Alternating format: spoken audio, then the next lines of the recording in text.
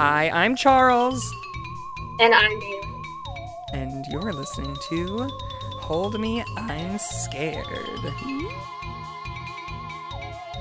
Welcome back to Hold Me, I'm Scared, where each week we pick out a fear and explore it. This week we are talking about the woods. Ooh. How are you? I'm currently caught on a whole bunch of chords is how I am. Listen, here's the thing. Woods, forests. Let's start off with our rating. Do you think?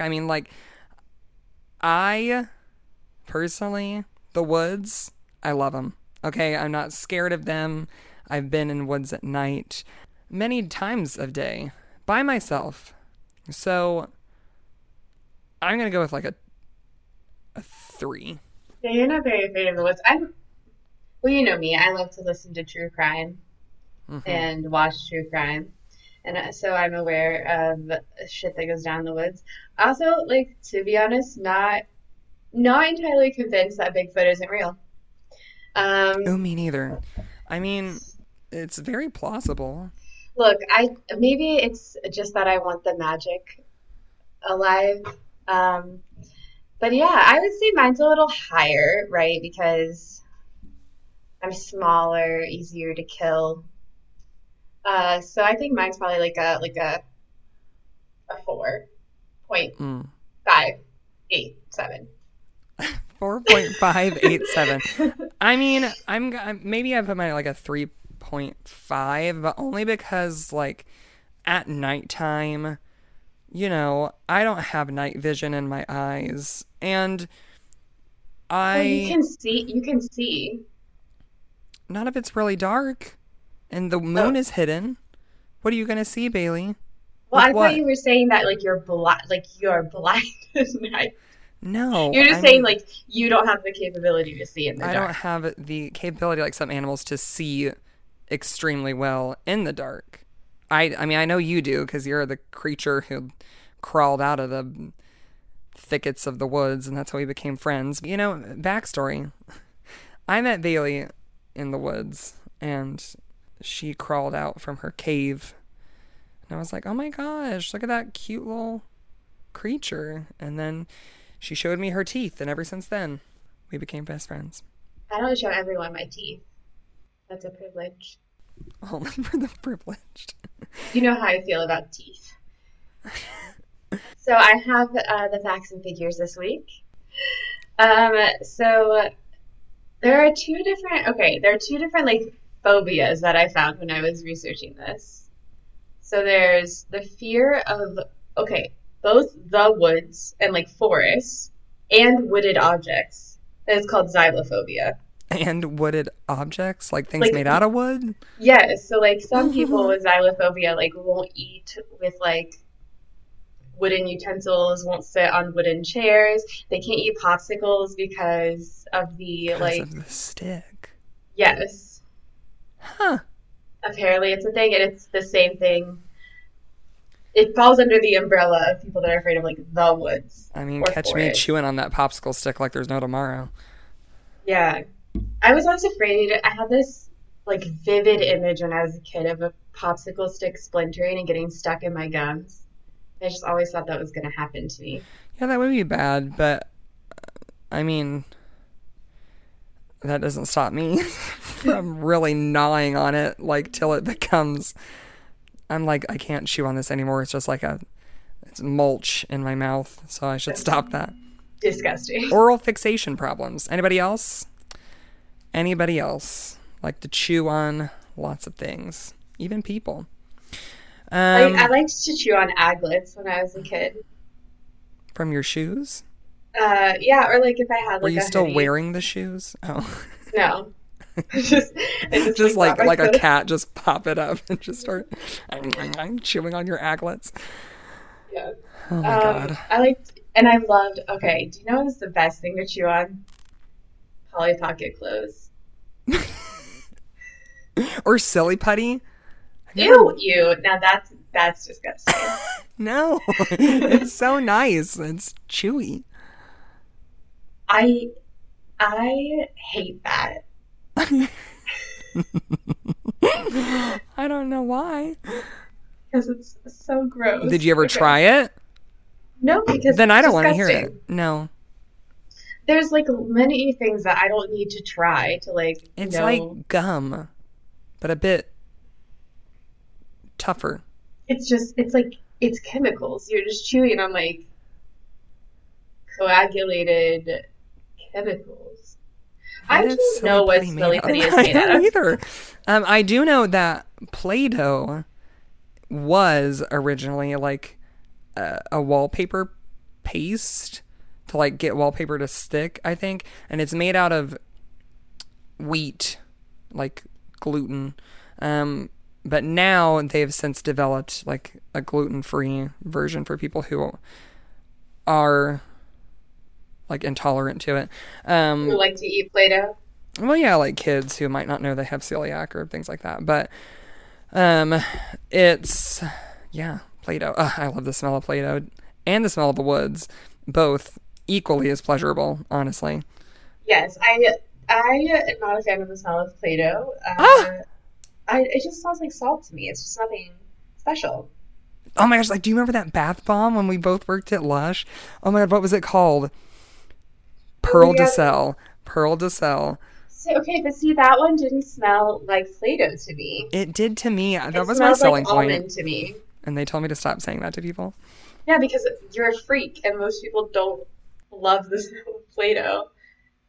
Most people don't want to bathe in it. So there's another phobia associated with the woods or forest, and it's specifically a phobia of forests at nighttime, That's a good one. and it's called nyctohylophobia.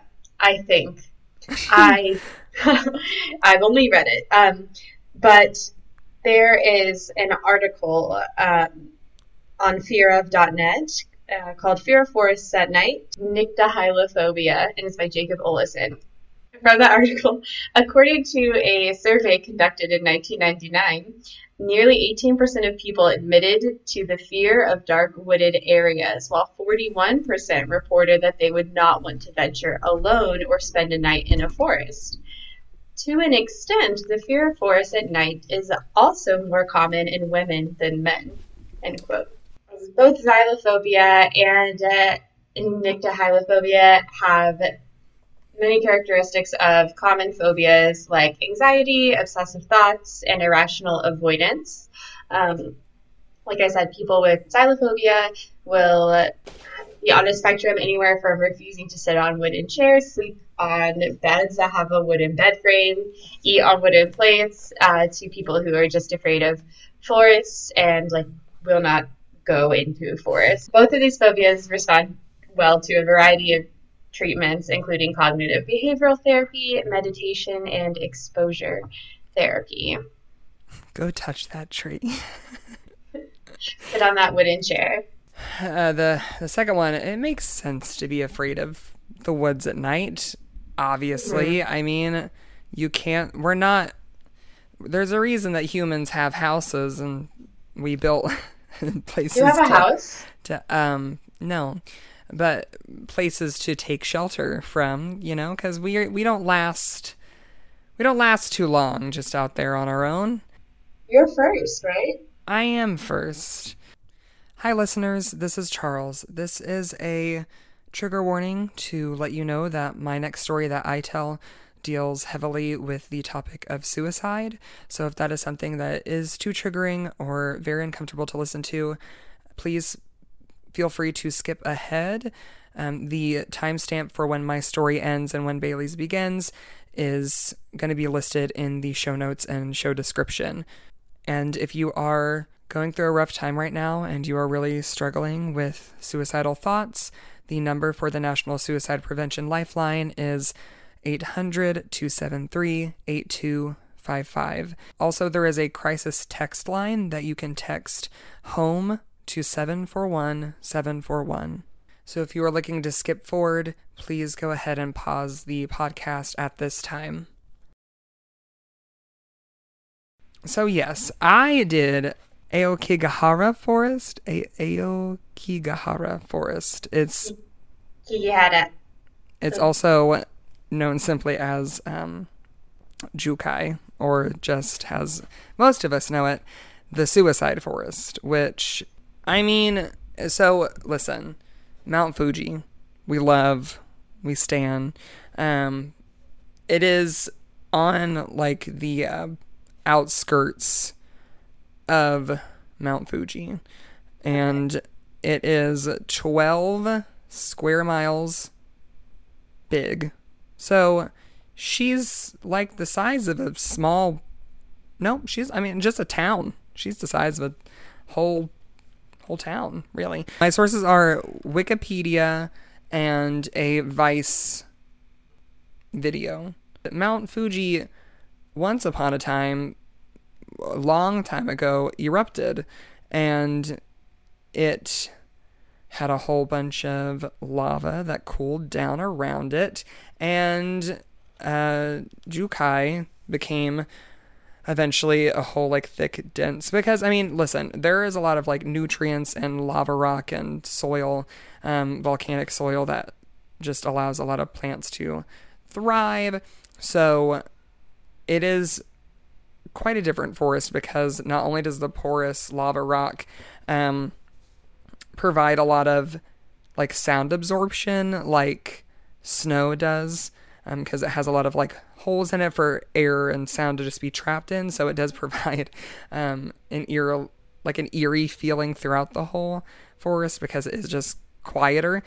But they do say that Mount Fuji is kind of like a sleeping volcano, so at any moment she could just erupt again. Yeah. Which is not a good thing necessarily. Also, did you know that it's like just mostly a theory of what's at the center of the earth? No one really knows. Well, I guess no one's ever been there. No, well, you have, but you won't tell. So Jukai, the suicide forest, is also known as the Sea of Trees, because it is so thick.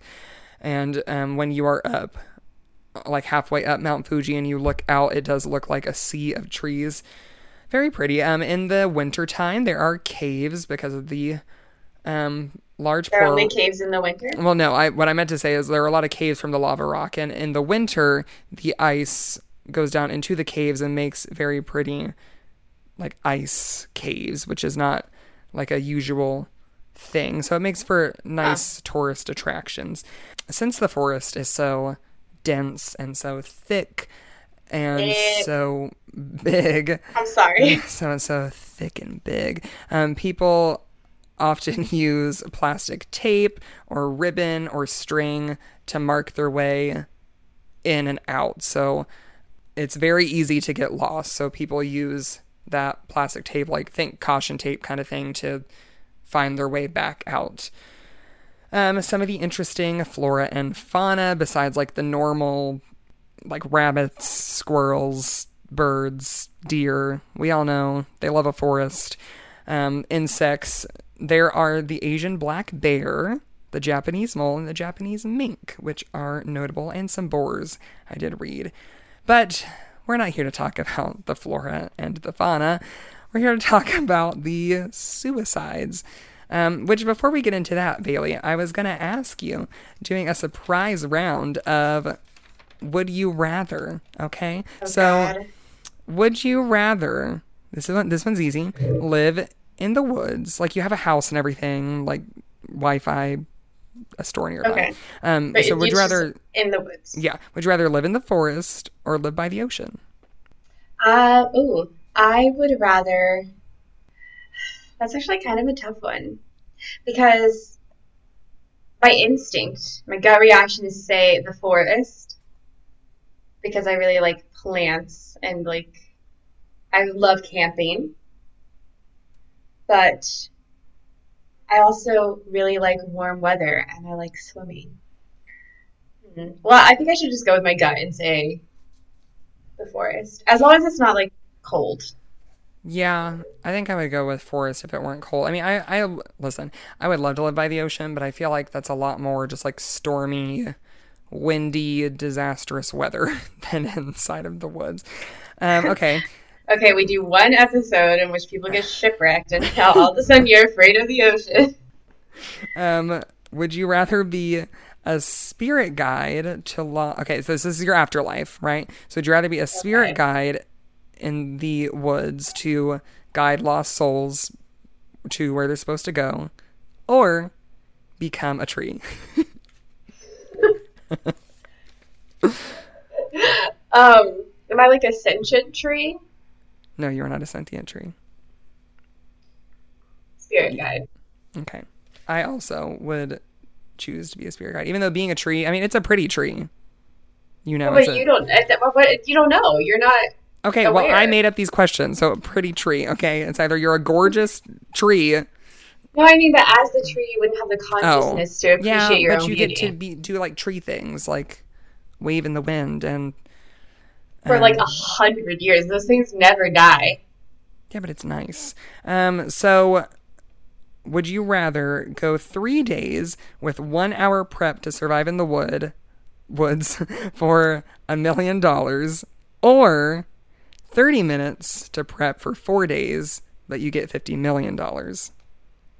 30 minutes for 4 days for $50. If I can prep No, in no, an no, $50 hour. million. Yeah, what did I say? $50. I might do it for that too. You're like, well, I could get $1 million in an hour of prep, but I guess I'll $50 just, is good. I'll stick to $50. No, yeah, I meant 50 million. Yeah, because if I can prep in an hour, I can prep in 30 minutes. What I do you really need? You need like a tin of beans, a knife, and a fighting spirit. know the most important thing you need is to find drinkable water. Oh, I don't need water to Oh, you live. don't need water to live? Okay, well, No. as a human, I would. What do you Um, think I am? A tree? We just said I'm not.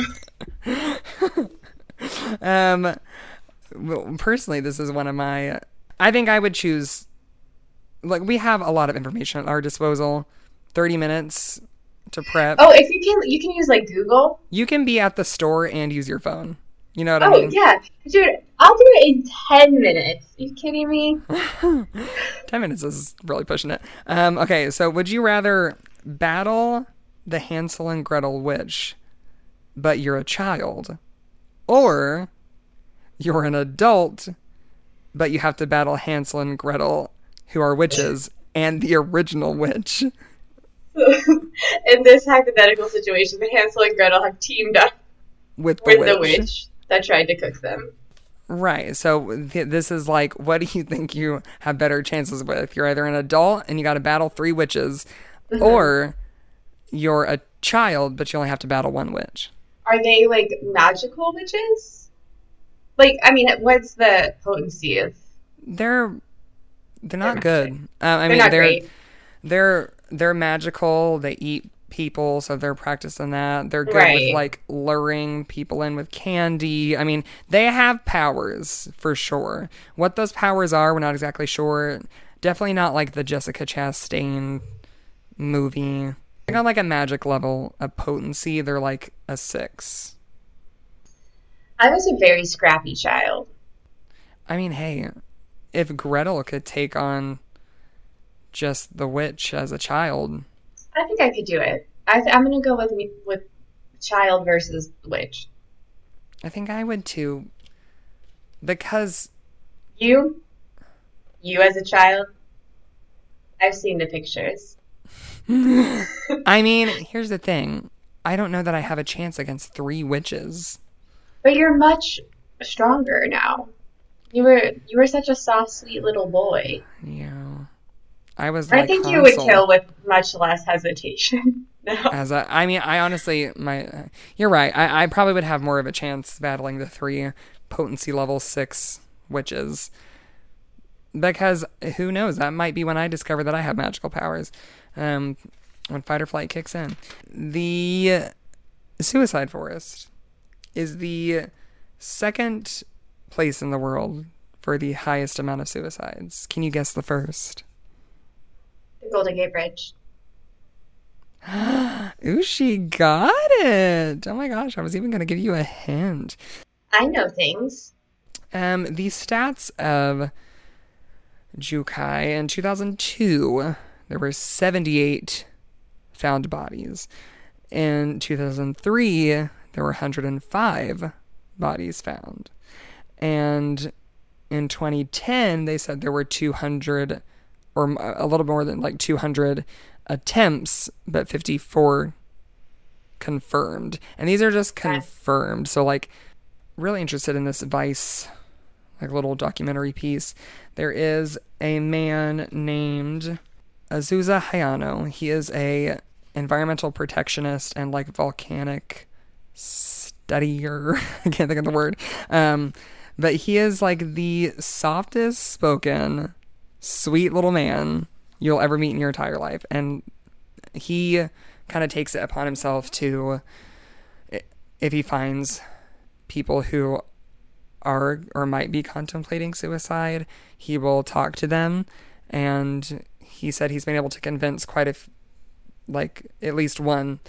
I'm sure he's done a lot more, but one that he talked about, he convinced him to just go back home and, like, keep living his life. And he's very sweet. He said he's learned, like, too much about the signs of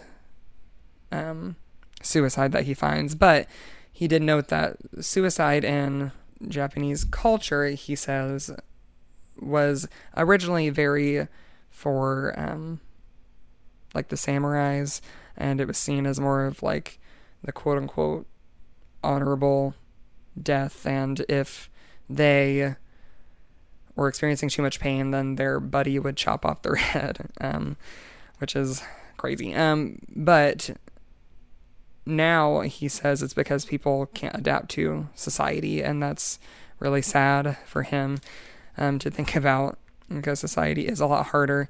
And originally this forest kind of got its name from the poorer families around the area who would take, this is kind of crazy, would take the elderly people in their family, like the elderly woman, and leave them there in the woods to starve and die, because they were just one extra mouth to feed and they were already like basically on their way out. So it'd just be easier to just leave them there and dehydrate and die. So a lot of people who believe in like the lore of the ghosts who haunt the woods think that those are like the original spirits who kind of, when people go there who are troubled and struggling with everyday life, those are the spirits that kind of like lead them to just ending their life. Nowadays in the woods, the government has really tried to prevent death by suicide for a while, because it is so prevalent, especially in those forests. And so they put security cameras at the entrances, hoping to deter people, like, kind of like they're being watched, so they'd be less apt to do it, or signs and like blocked off roadways, because it is easy to get lost in there too. But there is a sign that does say, "Your life is a precious gift from your parents. Please think about your parents, siblings, and children. Don't keep it to yourself, and talk about your thoughts," and then leaves the information for the Suicide Prevention Association. So, Azusa said that the locals are not the people who usually go into the forest, because they are taught as kids to be like very fearful of the forest and just not go in, don't even mess with it. It's not a good place to go. We don't go there. And he says in his 20 years there, he himself personally has found probably about 100 bodies, which is a lot for one person. It's a lot to find just one. Think of finding that 100 times over. So there are abandoned tents a lot of the time, and just abandoned items, food and camping supplies and clothes, and he surmises that people who go in to the woods and they have a tent and they have supplies, they're still contemplating whether they should do it or not. And he always hopes that when he finds empty tents that they just decided not to and they just left. He says if you're determined, you'll just come in and do it. So there are two important books about Jukai. One is called Kuroi Jukai in 1960, where Matsumoto, the author, he wrote about like a broken-hearted lover who goes into Jukai to end their life. And the other book, which I can't even, kind of crazy that it even exists. It was released in 1993. It's called The Suicide Manual, The Complete Manual of Suicide, actually, by Wataru Tsurumi. He, really goes into it and talks about like the 11 categories, including like overdose, hanging, I had to look this one up, defenestration. Yeah, like throwing yourself out a window. Yeah. Cutting, car crash, electrocution, a whole bunch of stuff. And he talks about like the pain level and the effort to prepare, the appearance of like how you'll look afterwards and how much it will disturb others. And it's like a rating of like 1 to 5 skulls each way is like, I guess like the higher the skull, the more awful it is. He said that he wrote it and like out of a way to just kind of explore suicide, but he said, I never intend like to encourage my readers to commit it. Like he, I guess, just wanted to make like the information available because people are going to search it out anyway if they want to. But the Japanese like censorship really only censors like sexual kind of scenes and like media, so they didn't censor it and it sold like 1 million copies. So I found that extremely interesting. Azusa, he has found quite a few bodies with that manual, which is also really sad. He says that he believes that people nowadays have a lot more cause to stay inside and not have human interaction. He believes that even though like we can have like meaningful like video chats and things like that, he thinks that human interaction like face to face is extremely important. Even if it's just like a stranger or being out like at a store, it's vital to have human to human interaction. And he believes that nowadays, because of things like the video games and computer, the importance of being together with people is not as vital as it once was. And there even is a scene where he walks up to a tent, because a lot of tents he walks up to are just empty. And he walks up to a yellow tent and there's a person in there and he's like, hey, you can't camp here, but, and the person's like, oh, I'm sorry. And he's like, it's okay. Like, I would just go out this way because that's like the easiest way to go out. But like, are you doing okay? Like, are you? And he's like the sweetest man. Like, just the way he talks is very like soft. And he said to the person that we could hear, he said, I hope you're okay. And, you know, just take time and try to think positive. And it was really nice meeting you. And the person was like, yeah, nice meeting you too. And then he walked away and he was like, I mean, you know, that's really all you can do. You can't force people to make decisions. So all you can do is just be kind to them. There are temples in the forest of Buddhist monks who try to kind of like keep evil at bay. And like I said earlier, they believe that either from the people who were like the elderly people who were abandoned there before, or a combination of the people who have died by suicide are the ones who are kind of like pulling people in. And when you do go there and you are struggling, they kind of weigh heavily on you. And like that, and the spirits like encourage yes, like encourage you those to do it. like negative thoughts. And there is even a monk who holds like workshops for people who are feeling suicidal, and he asks them to write as if they were just diagnosed with cancer or a terminal illness, and what they would, and write down like what they would do if they had 3 months left to live, and then what they would do if they had 3 weeks left to live, and then a week left to live, and then 10 minutes left to live. And he says by the time they get to the end, most people have really realized that they would like to have more to do in their life, or is just very like cathartic for them because they feel like somebody is listening. That kind of matches what Azusa was saying, is sometimes it just really takes somebody listening to you, and just somebody like giving you the time to explain why you're hurting so much. So I do have my final thoughts about the forest. There are hundreds of myths and lore about why there are so many suicides in this forest, why it calls to so many people, because it is a great amount of people each year.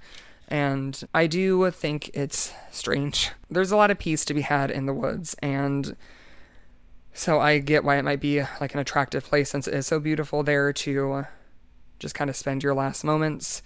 I don't think that there are any like demons or monsters that are killing people or convincing people. I do think like once there was like a larger group of death by suicides there, that kind of would attract people to just go there, viewing it as an escape and a place to do it. You know what I mean? So like the more people that do it, the more people would want to go there. I do think it is very sad that it is so prevalent in our world for us like all needing a place to, or like feeling like we need to escape our daily life. And my kind of like final notion with it is it's definitely okay not to be okay. I mean, you're listening to two people who have definitely gone through a lot of not okay things and have been in very dark places, but we find ways and we keep continuing to try to make beautiful things out of our pain and our misfortunes at times.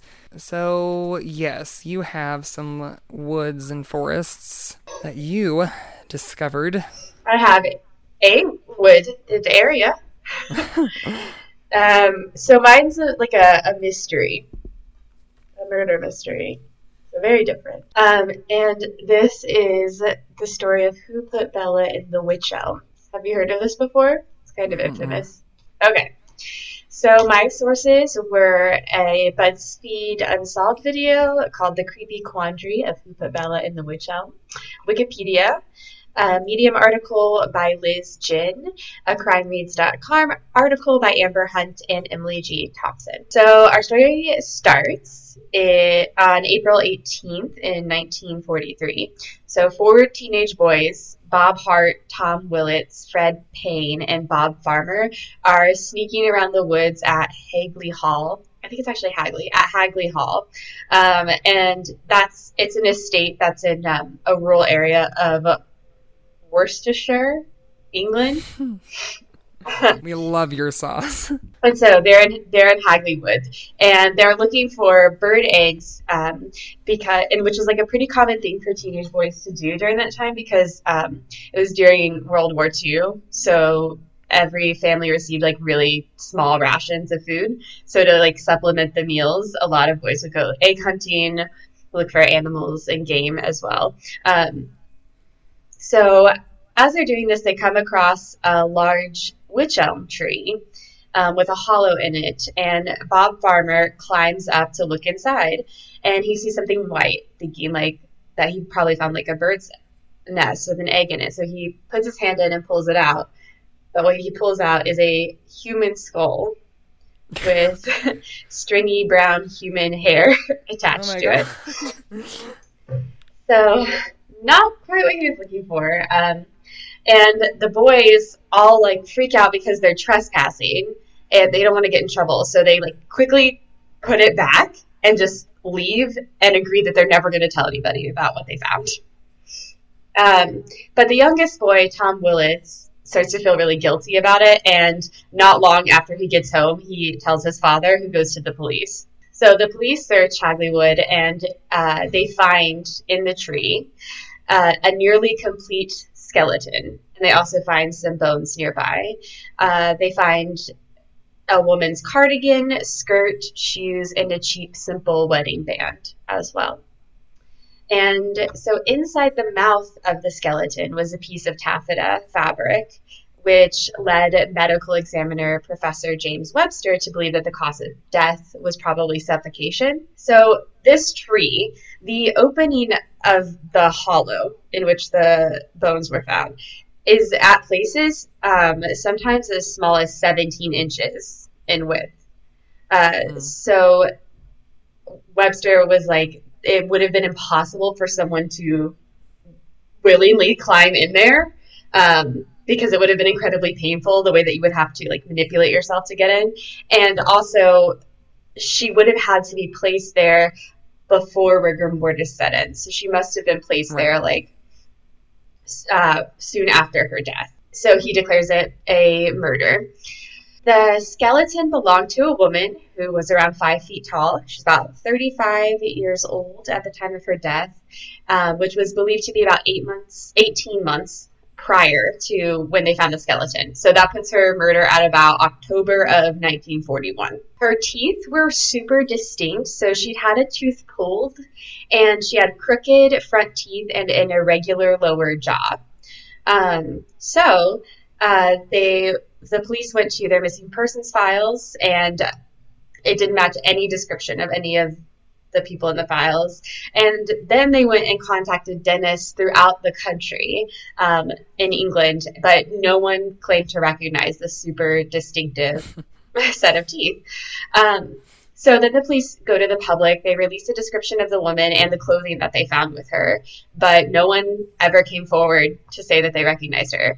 And this was like a pretty small town where she was found. Kind of everybody knows everybody, like a really like tight community, but no one. Why didn't anyone know who she was? was? No one claimed to know her, and so the case grows cold. So then that winter, graffiti stating "Who put Bella down the wych elm, Hagley Wood," is found, written high up on a wall in Upper Dean Street in Birmingham. So because the graffiti was so high, the police know that it's not like a kid pulling a prank. Then, soon after, more graffiti appears on a house on Hayden Hill Road that said, "Who put Lubella down the wych elm?" And the handwriting of the graffiti matched, so it's the same person. And then in August of the following year, about a year after they found the remains, more graffiti appears that says Hagley Wood Bella was found opposite Rose and Crown, Hasbury. And that was found in 2 places in neighboring towns. And all of the writing matched throughout all of the graffiti. So creepy. I know. So then the police, thinking like this may be the killer taunting them, they start requesting information from anyone who might know of a missing Bella or Lubella. And the woman whose remains they found comes to like commonly be known as Bella. Even still, no one comes forward with any leads, which is just crazy. Yeah. Especially, I think it's also crazy that just some woman was shoved in a tree. Yes. That is not a common murder, get rid of body spot. Yeah. It's so weird. Like, I've never heard of that before. In a tree. Inside of a tree. Like inside of and they climbed the tree. Yeah. Well, you can look at pictures of what it looks like. It's just like, it's like super brambly, and there are tons of like thin, like sharp branches. Like it would have taken like concentrated effort to put this body in a tree. Right, because you have really to like weird. Carry it up the tree. Yeah, but it's also like it's also okay. So then the case remains unsolved. So 10 years later, in 1953, the police finally find the person responsible for the graffiti. But it turns out that he's just some like kooky guy who had nothing to do with the murder. Oh. And the police are like sure of that he had nothing to do with the murder. So the case remained and remains to this day unsolved. What? Yes, but we do have some theories, and they are wild, dude. Okay. Okay, you're gonna like this one. So, in 1945, anthropologist Margaret Murray hypothesized that Bella's, I will refer to her as Bella because, like, that's just the name Right. that is like she's known as. Margaret Murray hypothesized that Bella's death was the result of a human sacrifice as part of a ritual related to witchcraft. So Oh. the bones belonging to one of Bella's arms and her hand were found scattered nearby. They weren't in the tree with her. So Murray suggested that this was an example of an occult ceremony known as the Hand of Glory, in which like a forearm and hand are severed. Additionally, some occult ritualistic legends involve the entombment of a witch in a tree. Apparently, this is the way that a lot of people believed you should bury a witch to trap her spirit and stop her from like wreaking havoc after her death. Inside the tree. Yeah. Or the tree. And there were like rumors of covens operating in the area surrounding Hagley Wood. So Murray posited that Bella was maybe a witch who was executed for crimes against her own coven. Like her coven killed her. Yeah. That's a lot more interesting. Yes. I don't think it's true. Yeah. But it is interesting. I think people like love to like say it's like Satan worshippers or witchcraft, but it never is. It literally never is. Because they're literally just all people who are like lighting candles and just being like, we love nature. Like it's not. It's never what you think it is. I do feel bad that this poor girl was just shoved in a tree. Like I know. Hopefully it wasn't when she was all alive. Like yeah. Hopefully she was dead by then. It is believed that she was at the very least like completely incapacitated, because if she had like any ability to move, it would have basically been impossible to put her in the tree the way that the hollow was and like how small the opening was. I mean, it is kind of entertaining to think that, especially if she was like let's say the Coven of Witches, who's just like your normal nature worshipping witches, and she decided to get all dark and crazy, and they were like, look, we gotta put you in a tree. Right. She's lost her mind. We gotta put her in a tree. I was gonna say, I hope to one day I'll be put in. Well, okay, but for real though, you know what? I told my mom about that today. We gotta put you in a tree. I told my mom that if I ever died before her, that I want to be buried in one of those tree pods so that I can like. Right. And then she was like, Charles, I don't want to talk about that. That's disgusting. Like, she never wants to talk about. And I'm like, Mom, it could happen. Weird that your mother doesn't want to talk about you passing away before she does. Yes, I know. Isn't that so strange? But it's just important to note. And then she said, I would probably just like keep you in an urn and always have you with me. And I was like, don't keep me in an urn. Please, I want to be a tree. Me in an urn. If your mom keeps you in an urn, I'm going to have to like break into her house and steal your ashes so I can free them. Put it into a tree pot so I can put it in transplant it into a forest. That's what he would have wanted. He wanted to be right next to Bella. Okay, so 1953, something pretty weird happens. A letter is sent to the police, and it's signed by a woman named Anna. And this is a quote from the letter. It says, quote, "You will never solve the mystery. The one person who could give the answer is now beyond the jurisdiction of earthly courts. The affair is closed and involves no witches, black magic, or moonlight rites. Much as I hate having to use a nom de plume, I think you would appreciate if you knew me.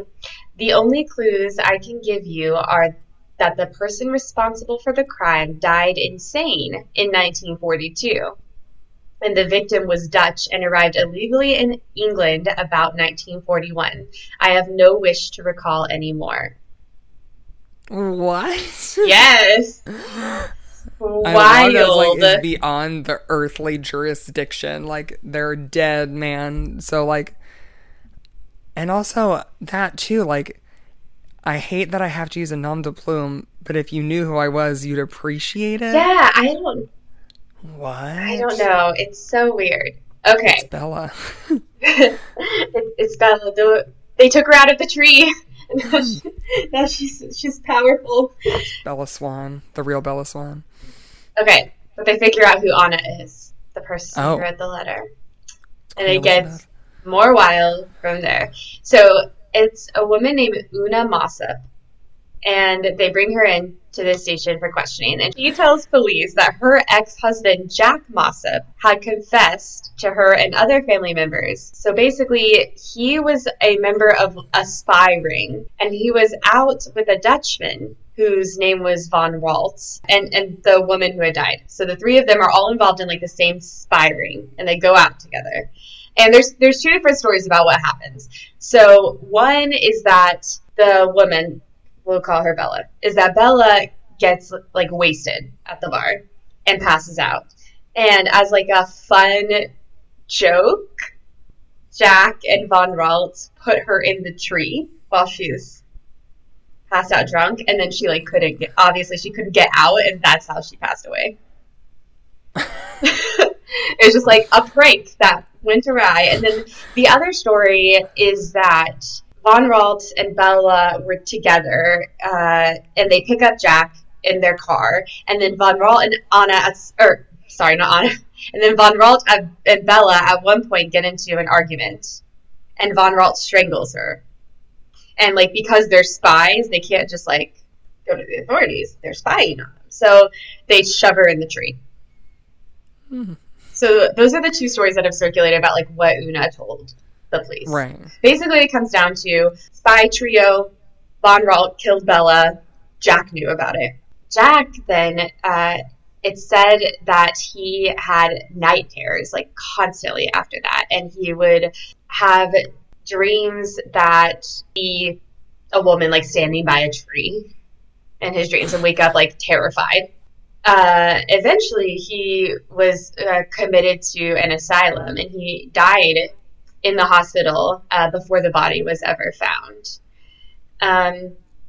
So it seems pretty unlikely because Una didn't come forward with. So Jack had already died before they ever found the body, and Una didn't come forward with this until 10 years after the body was found. It's like, why did you wait so long? Yeah. Obviously, Why yeah. did you say it after he died? Why did you send this letter under a different name? It's just kind of hinky. Right. It's but- a good story, but like, There may be some facts that actually back it up. oh. It's a roller coaster ride. Okay, so after hearing about this letter, which claimed that the woman was Dutch, an author named Donald McCormick decides that he's just going to go to Holland and figure out if there's any truth to this. Of course. So I don't know how this dude found out this much information, but he was like an excellent digger, because he found that there was a man who worked for not like Nazi espionage, and his job was to recruit spies that would be based in Britain, and his name was Lair. Okay, Lair had a girlfriend who had lived in Birmingham in the 1930s, which meant that she would have had a lot of knowledge of England, Mm-hmm. and she lived in like the general area where all of this stuff went down, and that she had the ability to speak without a noticeable Dutch accent. So the author, McCormick, also claims that he found records that state that in March and April of 1941, 5 German spies were sent from Holland to England. One of the spies was a woman with the code name Clara, and she parachuted from a plane over the same area that Hagley Wood is located in. Oh. And that was her entry point into England. However, she never reported after landing and was labeled missing in action. Huh. But where was her parachute? Okay, well, so they think that Because remember, this was in 1941, and she died. She did die in the fall of that year. So the timing, these spies are supposedly just deployed in the spring. So they think maybe like this theory is like maybe something nefarious happened to her. Maybe either the timeline is off or something nefarious happened to her, like when she landed, but she wasn't killed until the fall. So we don't exactly know. Mm-hmm. Mm-hmm. Okay. And then this author, McCormick, he also locates a former Nazi named Franz Rathgeb, who was in hiding in an entirely different country. Who is this guy? Like, come on. And Franz tells him, he verifies that Clara did exist and gives him a description of her. And this description did bear similarities to the woman that was found in the witch elm.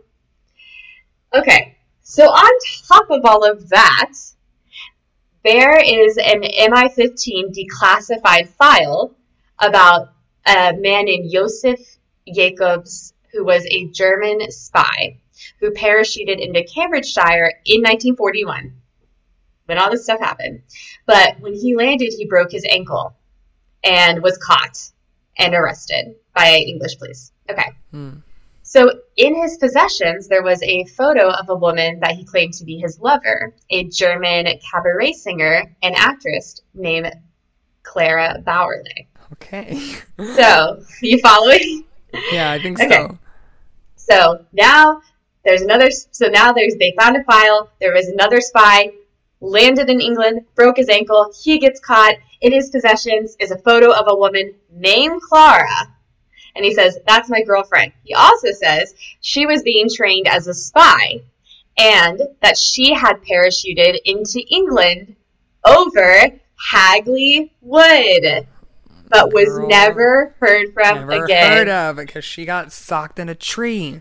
Also, I just keep thinking before you go, just like the unfortunate, like if somebody did drop from a plane into a tree. Just land directly into the tree. Just a zoom.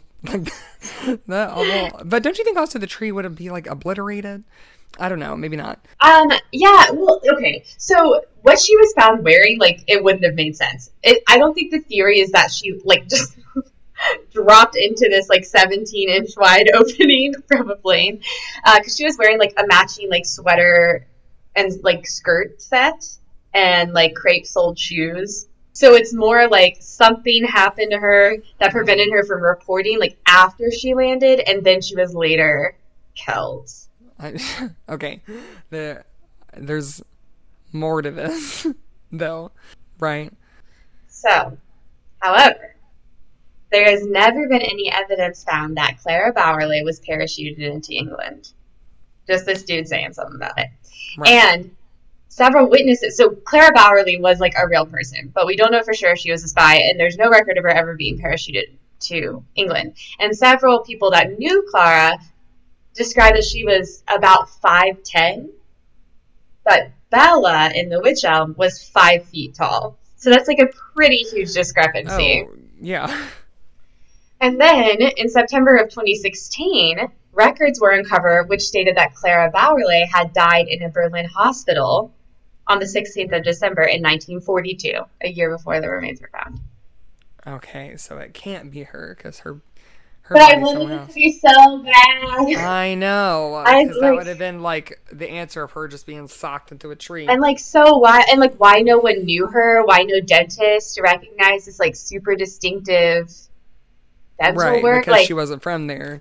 Yes, and because she was a spy, and then like no one would claim her, right? Because she was a spy, so like no one's gonna like be like, hey, the Nazis are gonna be like, by the way, have you found one of our spies near Hagley Wood?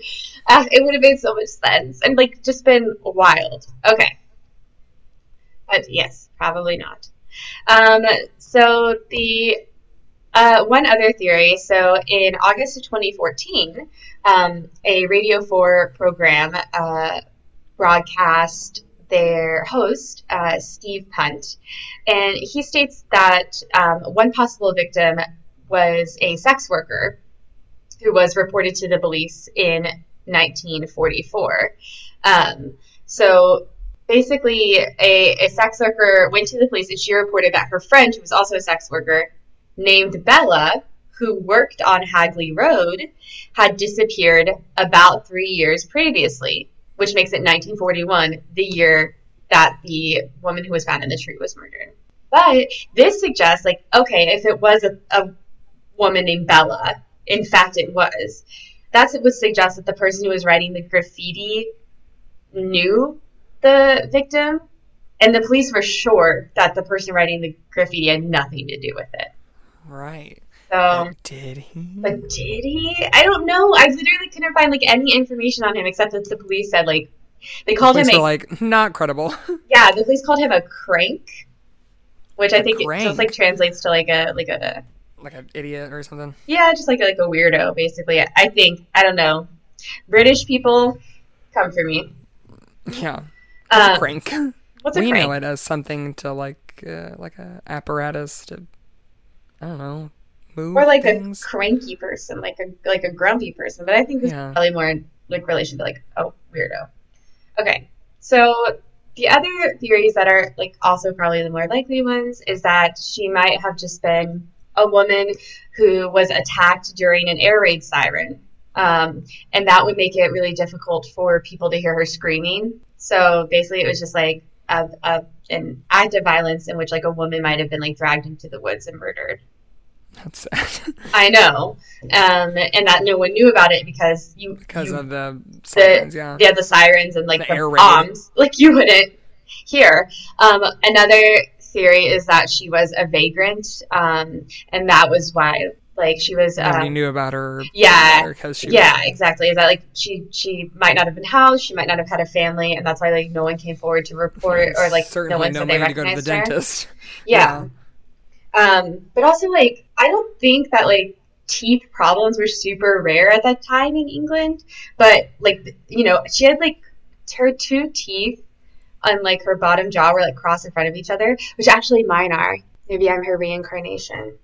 Mine are too, though. I have jacked up bottom teeth. But yeah, to this day, we still don't know who put Bella in the witch elm.